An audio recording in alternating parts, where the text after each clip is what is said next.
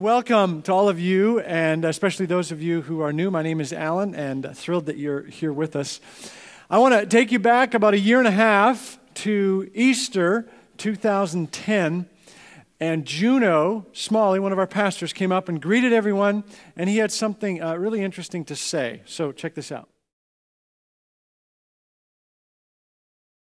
Well, what a great morning to be worshiping together here.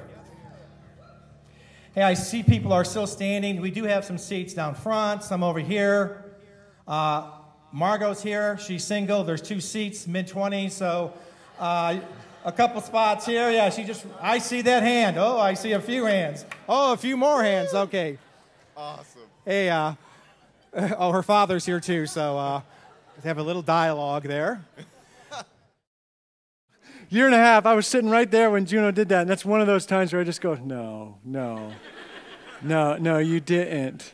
And I mean, that was not the first time that Juno said something inappropriate from the stage. It won't be the last. It's just part of being a family. But something was pretty interesting about that maybe he was inappropriate, but he may have had some power, because Margot, the one who he talked about sitting over here, since then has met a young man named Jordan, and this week we had a celebration in our staff because Margot's now on staff with us, and they got engaged this week. Yeah, they're sitting over here, right there. Woo! So there you go. If you're single, just come on Easter, and you never know what God can do, right? It's good stuff, and you are all invited to their wedding and reception. It's true. Should have run that one by your dad too, maybe. But okay, anyway, moving right along. For fall break, a week and a half ago, I took the family to the Grand Canyon. And I'd been there a few times, but the family had never been there, so we were very excited about going. And our youngest, her name is Lila, and she's 6. She wanted to write a narrative of our journey to the Grand Canyon. So she's right behind me in the van, and she's, just for fun and kind of to, pass the time, she is writing what's going on. So she's doing her version of the story. We entered into the park. We stopped to take pictures by the edge with the beautiful Grand Canyon. My big brother threatened to throw me over, and Mommy screamed. And I mean, it's all her version of what happened. It's the beautiful story from the perspective of a 6-year-old. Then we all got back in the van after those pictof and we were going to the parking lot on top of Bright Angel, which, if you're familiar with the South Rim, that's one of the more popular trails there. And my plan was to go there, park, and then take one of the buses over to another trail with less people and kind of have the experience that way. Well, I had never been to the Grand Canyon when it was this crowded. It was jam-packed with the fall break deal, and there was not a parking space available. It was just crazy. We were driving around, and because I had told Lila, the narrator of our story, because I had told her the plan, she had already written, take bus, go down other trail. And so here she was getting all upset because I'm starting to say, I'm not sure we can make this work. I can't get a parking spot. I don't know. I mean, the stress level in the van was starting to go up. And I didn't know. There were so many buses and so many people, and I didn't know where the buses were going. I didn't know how this was going to work. So I'm trying to tell Lila, I don't think we're going to take the bus to another place. And she's getting all upset because that's what she already wrote in her book. And for some reason, that thing that she's writing is putting pressure on me to do it that way. The whole thing was starting to get out of hand, and we finally got a parking spot, and I decided we've got to simplify this. Let's get to a trail, because that's what we're here for. So let's get to Bright Angel Trail. And then Lila, as she's walking, she's frustrated. She says, now my story's going to have to be fiction. Which at the time was not funny, because it's like, just let's go. And it wasn't until later on in the day we thought that was really quite funny, that she was all frustrated. I got to shift to fiction. But the reality is, it's a precocious little thing, and that the writer of a story has a whole lot of power. The one with the pen has a whole lot of power. It's the writer of the story that can change the weather, that can say, I want the story to move in a certain direction here, so now I want to bring a big storm in, and hail, and perhaps a hurricane. I want to change the complete direction of the story. I want to introduce characters. I want to change somebody's character, somebody's heart. The writer of a story has tremendous power. It's one of the draws for those who write stories. They love to be able to go in and say, I want to enter into this story, and I have the power to take it wherever I want to take it. Well, we are wrapping up this section of the whole shebang called The Unwritten, and we're looking at our story. We're looking at our part in God's overall story, our unwritten story. And so the question I have for you this morning is, who's writing your story? Who is the one holding the pen in your story? Is it you who's writing your story? Is it God who's writing your story? I mean, is the whole thing already laid out, and then you are just kind of living it out? And then if you make a mistake or make a bad choice, then do you kind of go into plan B? Because that wasn't the story that God had written for you, and then now there'll be a different story, and maybe you'll get kind of grafted back into your old story. How does it all work? Who's writing this story? If God is the author, does He have the power to change the weather the way a writer might in a novel? Change the hearts of characters in the story, introduce new characters? Is that God's role? Does God sometimes write, take the bus before we even take the bus? Who's writing your story? That's what we're going to take a look at as we wrap up the unwritten part. Would you bow your heads with me briefly? Father, we want to connect with you here today. That the whole story concept is beautiful, and it draws me in personally. God, I pray that you would supernaturally and wonderfully take this from a concept to very, very close. That you would address our stories, our character here today. We invite you to come and do that. In Jesus' name we pray. Amen. I want to invite you to turn with me to Ephesians chapter 5, which is where we're going to spend our time this morning. Ephesians is one of those little books that were written by Paul in the middle of the New Testament. We have the Gospels and then Acts and Romans and 1st and 2nd Corinthians, and then these four little books that I've told you this before, but I do General Electric Power Company. That's the way I remember the order of the books. My kids do God Eats Popcorn for Galatians, Ephesians, Philippians, Colossians, whatever whatever helps you in your journey there. Ephesians chapter 5, again, written by Paul. Ephesians chapter 5 in verse 15, he writes this. Be very careful then how you live, not as unwise, but as wise. Let me pause there.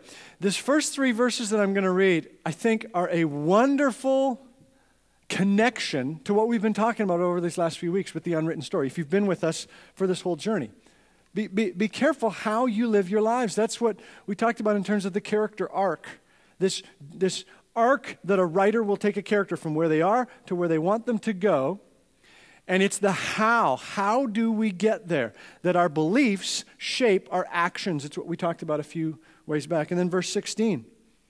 Making the most of every opportunity because the days are evil.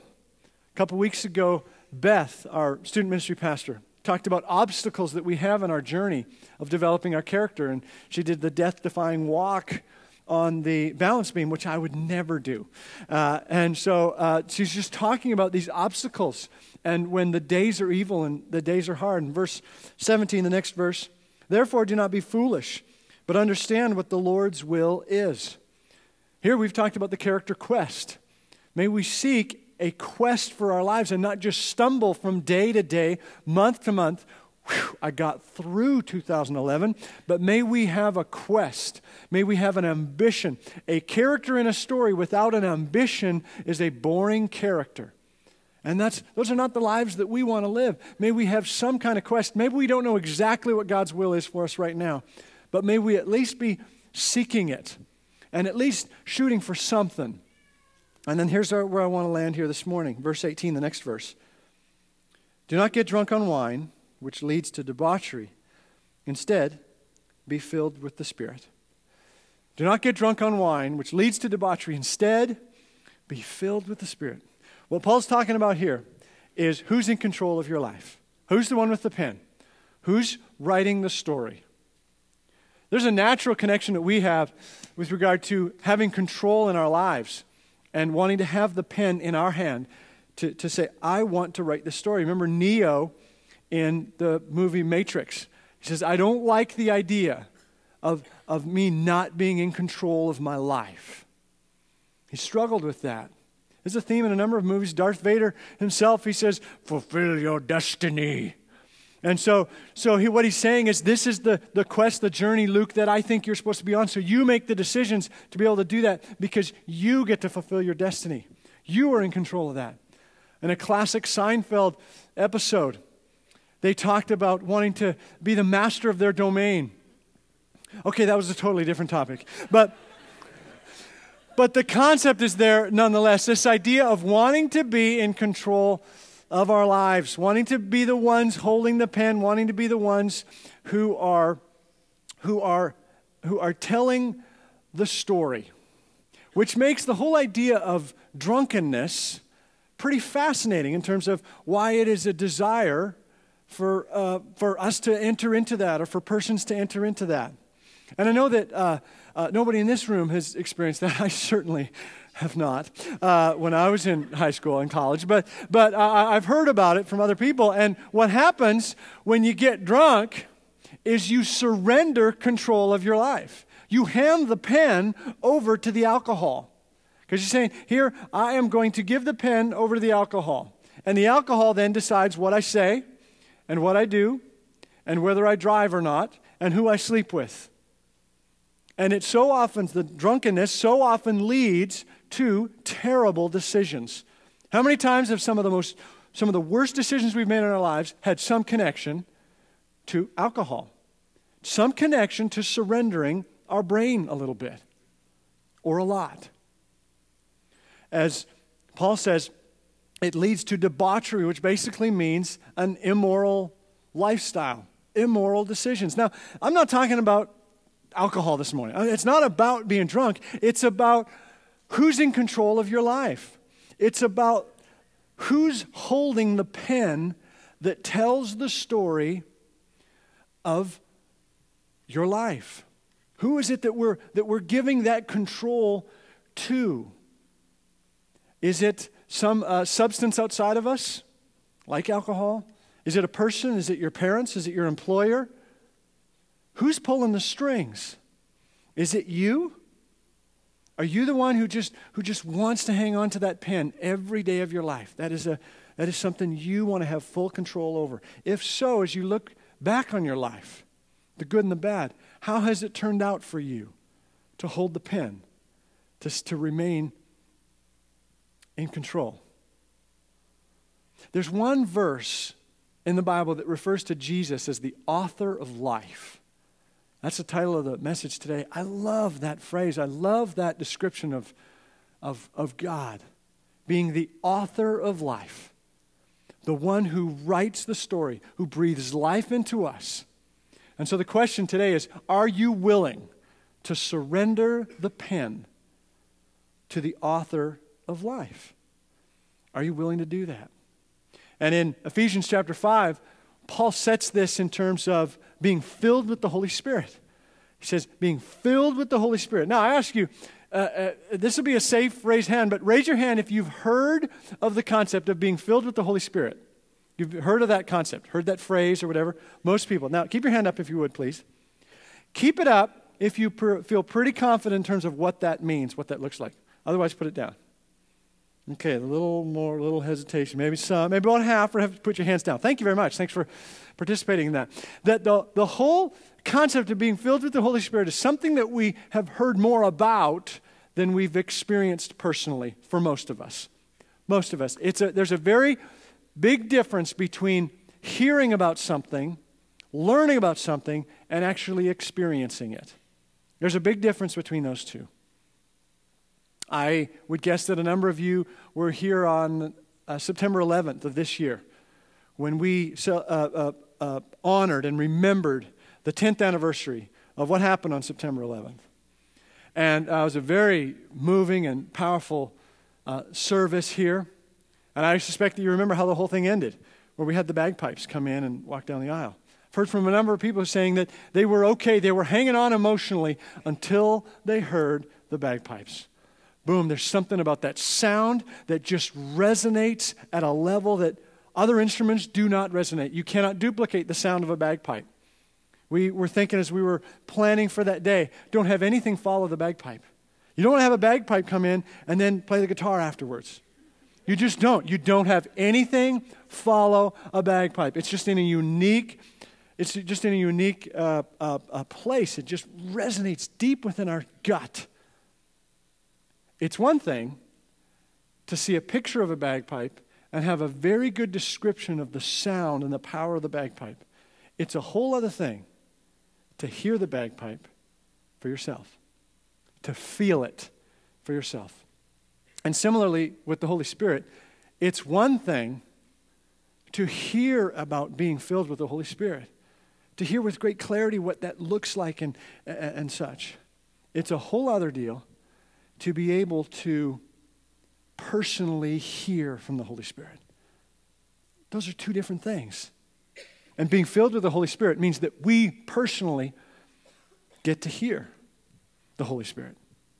Now, one of the important things we need to understand kind of on the get-go with regard to the Holy Spirit is that He is a person. The Holy Spirit is a person. He's part of the Trinity.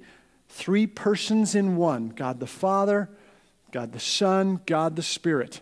But sometimes the Holy Spirit kind of draws the short straw in terms of these 3 persons who make up our Trinity. That we're very familiar, most of us, to God the Father, the Creator, the pursuer of our soul. And we're familiar with Jesus, the Messiah, the Savior, the Son of God. And then sometimes there's that third one. Oh yeah, that third one. Let me just ask you, what's wrong with this short sentence?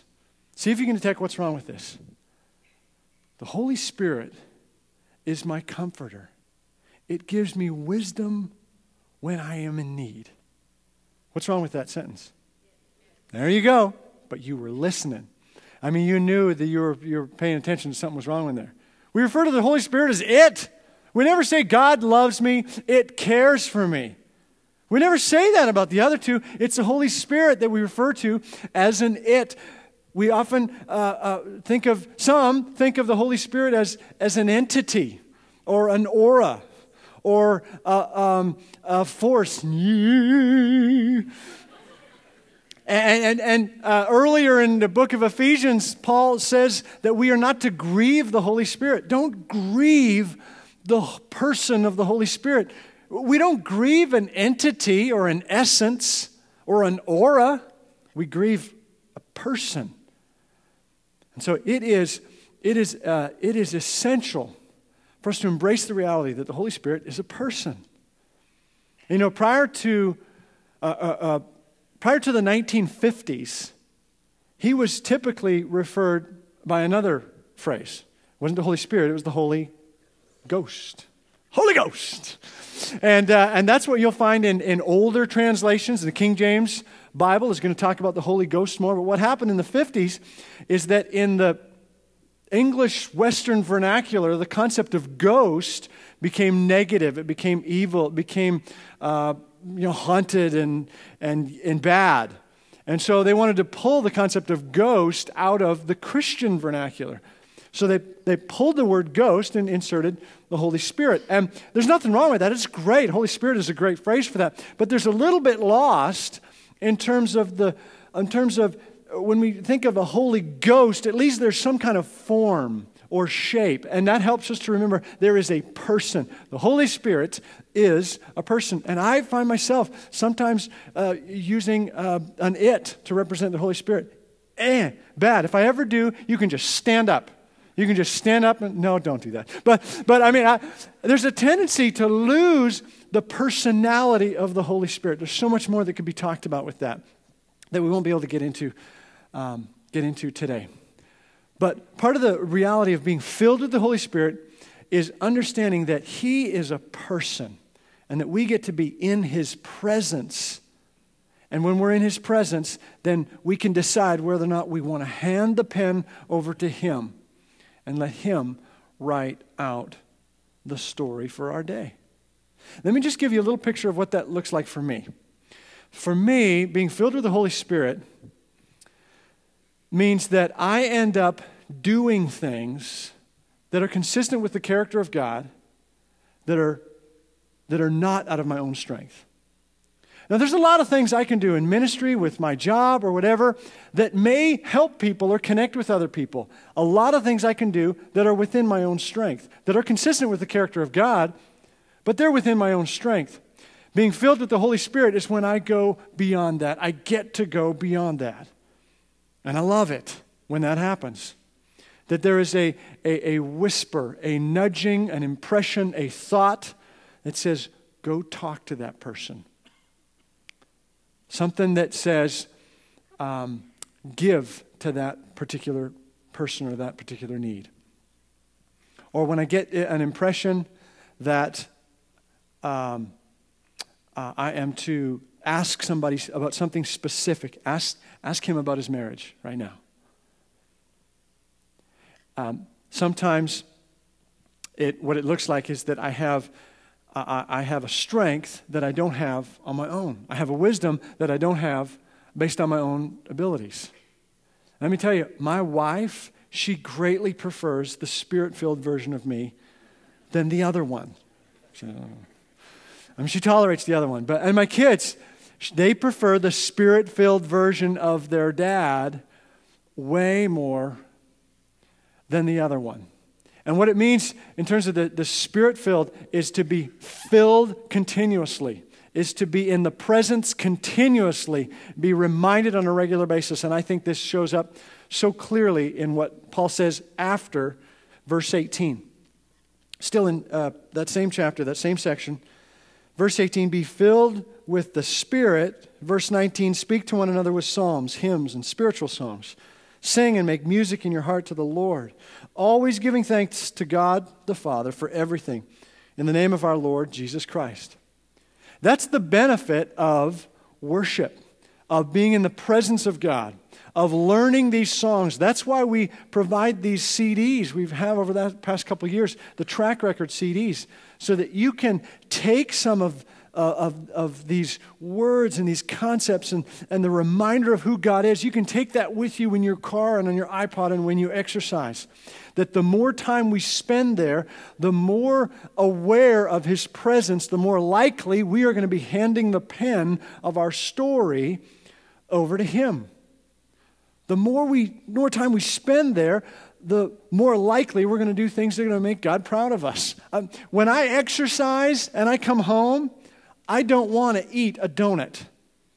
I love donuts, but if there's a donut on the table and I've just exercised, there's something about the whole thing that says, why just ruin what I just did? In that moment, give me a couple hours, no problem.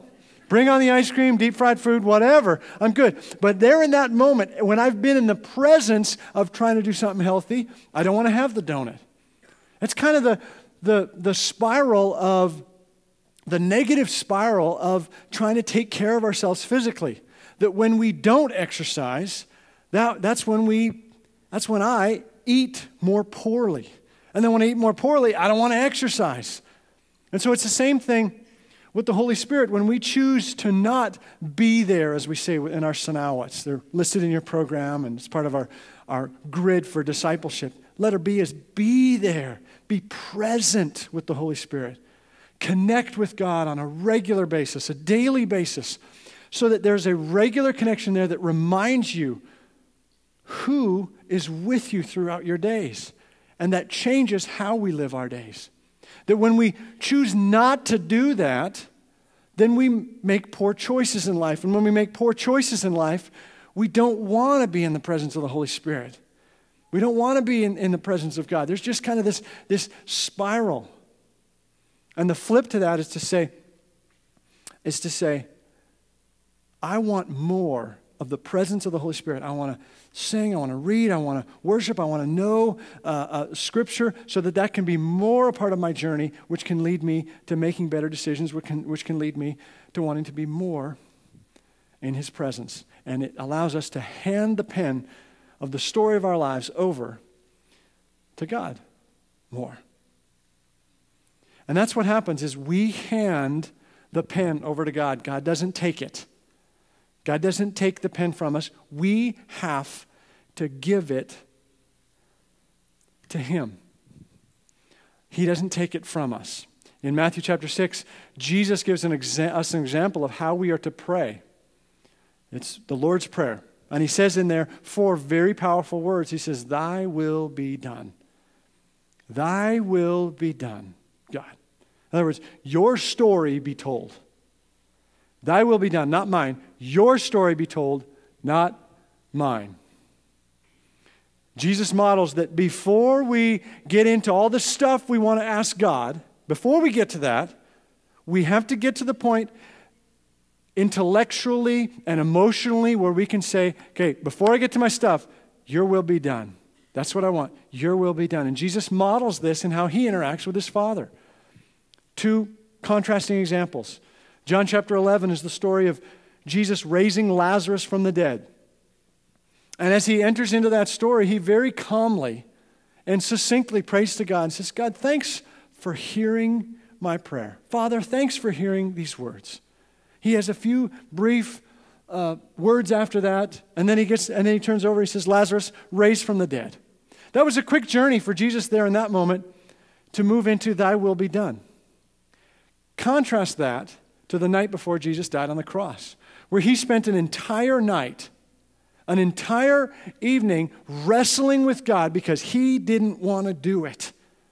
He didn't want to go through it. That is a big thing for us to be able to imagine. It's not sin to be reluctant, to have to go to the Father and say, I need your help with this. He said, let this cup pass from me, if there's any way for that to happen. And it took Him all night to get to the point of saying, thy will be done. I'll do whatever you ask, Father. In one story, it took Him very little time. Other story, it took Him a whole lot of time. Both stories, He had to get to the point of being able to say, thy will be done. And that's when the pen gets handed over. There are some times in our life where it's easy. It's easy to do that. Oh, yeah. Excellent. No problem. But there are other times where it's way hard. And the point is for us to hand the pen over to God every time. Every time. The past few weeks I've been doing something really foolish, and that is I decided to take swim lessons. And there's kind of a non-spirit-filled reason for me to want to do it. My 10-year-old beat me in a swimming race, and so I decided I need some help. And I love swimming, but I've never been a good swimmer. I love playing in the water, but I've never been a good swimmer. And everybody on staff here, they enjoy making fun of me because I have to leave 2 days of the week in the morning and see you going for your swim lessons. And Beth even this morning said, are you excited about this morning? Baptism? Maybe you could show off a few of your moves. And I said, that's not funny. They're mean to me. They're mean to me. So I'm doing this swimming thing and I'm learning a lot, but it is kicking my butt. It is so hard. It is so hard. I have nightmares about the blue tiles in the bottom of the pool. Because what happens is I'm looking at those tiles and I'm not thinking about the beauty of the weather and how great of an opportunity it is for me to be able to have this experience with other people. All I'm thinking about is I'm going to die.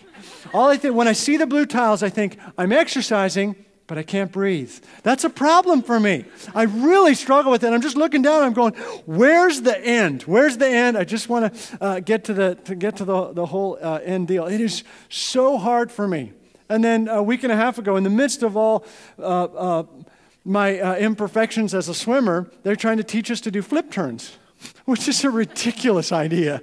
Because what they're saying is at the end of a length, at the end of 25 meters, when you got nothing left, what I want you to do is take one more big gulp, big gasp of air, then go under the water and do a bunch of twists and flips so that you can get yourself in position to push off, to get a few more strokes before you take a breath. You got to be kidding me. And so I'm doing this, and I mean, my first few I can do the flip turn, and I get up and fortunately I'm tall, so I can at least hit the bottom. Otherwise, lifeguard would be throwing out the little thing to me and pulling me out and embarrassing me in front of everybody. And then while I'm learning the flip turns, there's a guy in the lane right next to me. He's 70 years old. He's making me mad, and I just want to hit him with the boogie board, and his name's Jeff, and he just can go on and on, little flip turn and little flip turn. And then the coach is telling me that if you, to learn how to do a flip turn, maybe do one every 3 or 4. I'm thinking, I'll kind of round up to like 8 or 9, one every 8 or 9. Because the thing is, I'll do it when I feel like it. I'll do it when I feel like I've got enough strength or got enough air when I do it. And based on that plan, it's not going to happen very, very often. And Jeff coaches over, and Jeff says, hey, when I learned how to do flip turns back in the 30s, he said, when I learned to do flip turns, he said, I had to tell myself to do it every time. Do it every time, whether you've got air, whether you feel like it or not. Do it every time. And I thought, well, he learned something. And so that's what I got it in my head. And even if I come out of it, I told myself, do it every time. And I can do a flip turn. It's not pretty, but I can do a flip turn. I can do the thing, and I'm learning, I'm growing a thing. What great advice was that? Do it every time. Do it every time. Because in terms of developing our character, building our character, in terms of handing the pen that's writing the story of our lives, in terms of handing that over to God, to being Spirit-filled and allowing the Holy Spirit to tell that story, not to just do it when we feel like it or when it's convenient or when it works for us, but just to do it every time. Yes. Again, every time, every time, every time. That's our role. God never takes the pen from us. He never does. He waits for us to hand it over to Him. That's the relationship that we have with God. He doesn't take our heart. He wants our heart. That's the thing He wants more than anything else. He never takes it from us. He waits for us to give it to Him. That's the Christian story. That's the surrender part. That's the hard part. That's our role. This morning we're going to wrap up our time with the celebration of baptisms. 13 people this morning are saying before all of us in our 2 celebrations here this Sunday, saying that they are followers of Christ. And what that means is that the Holy Spirit has entered into their bodies. Scripture says that the Holy Spirit resides in those who give their lives to Jesus. And so that's what happens. The Holy Spirit is in there. But the Bible also talks about the fact that some followers of Christ are filled with the Spirit and some are not. That's what Paul is saying here. You're believers. He's talking to believers, and he says, be filled with the Spirit. Yeah, you have the Holy Spirit living in you, but be filled with Him. And that's another place. That's another ongoing journey. Every time, every day, handing the pen back over to God and saying, thy will be done. Your story be told.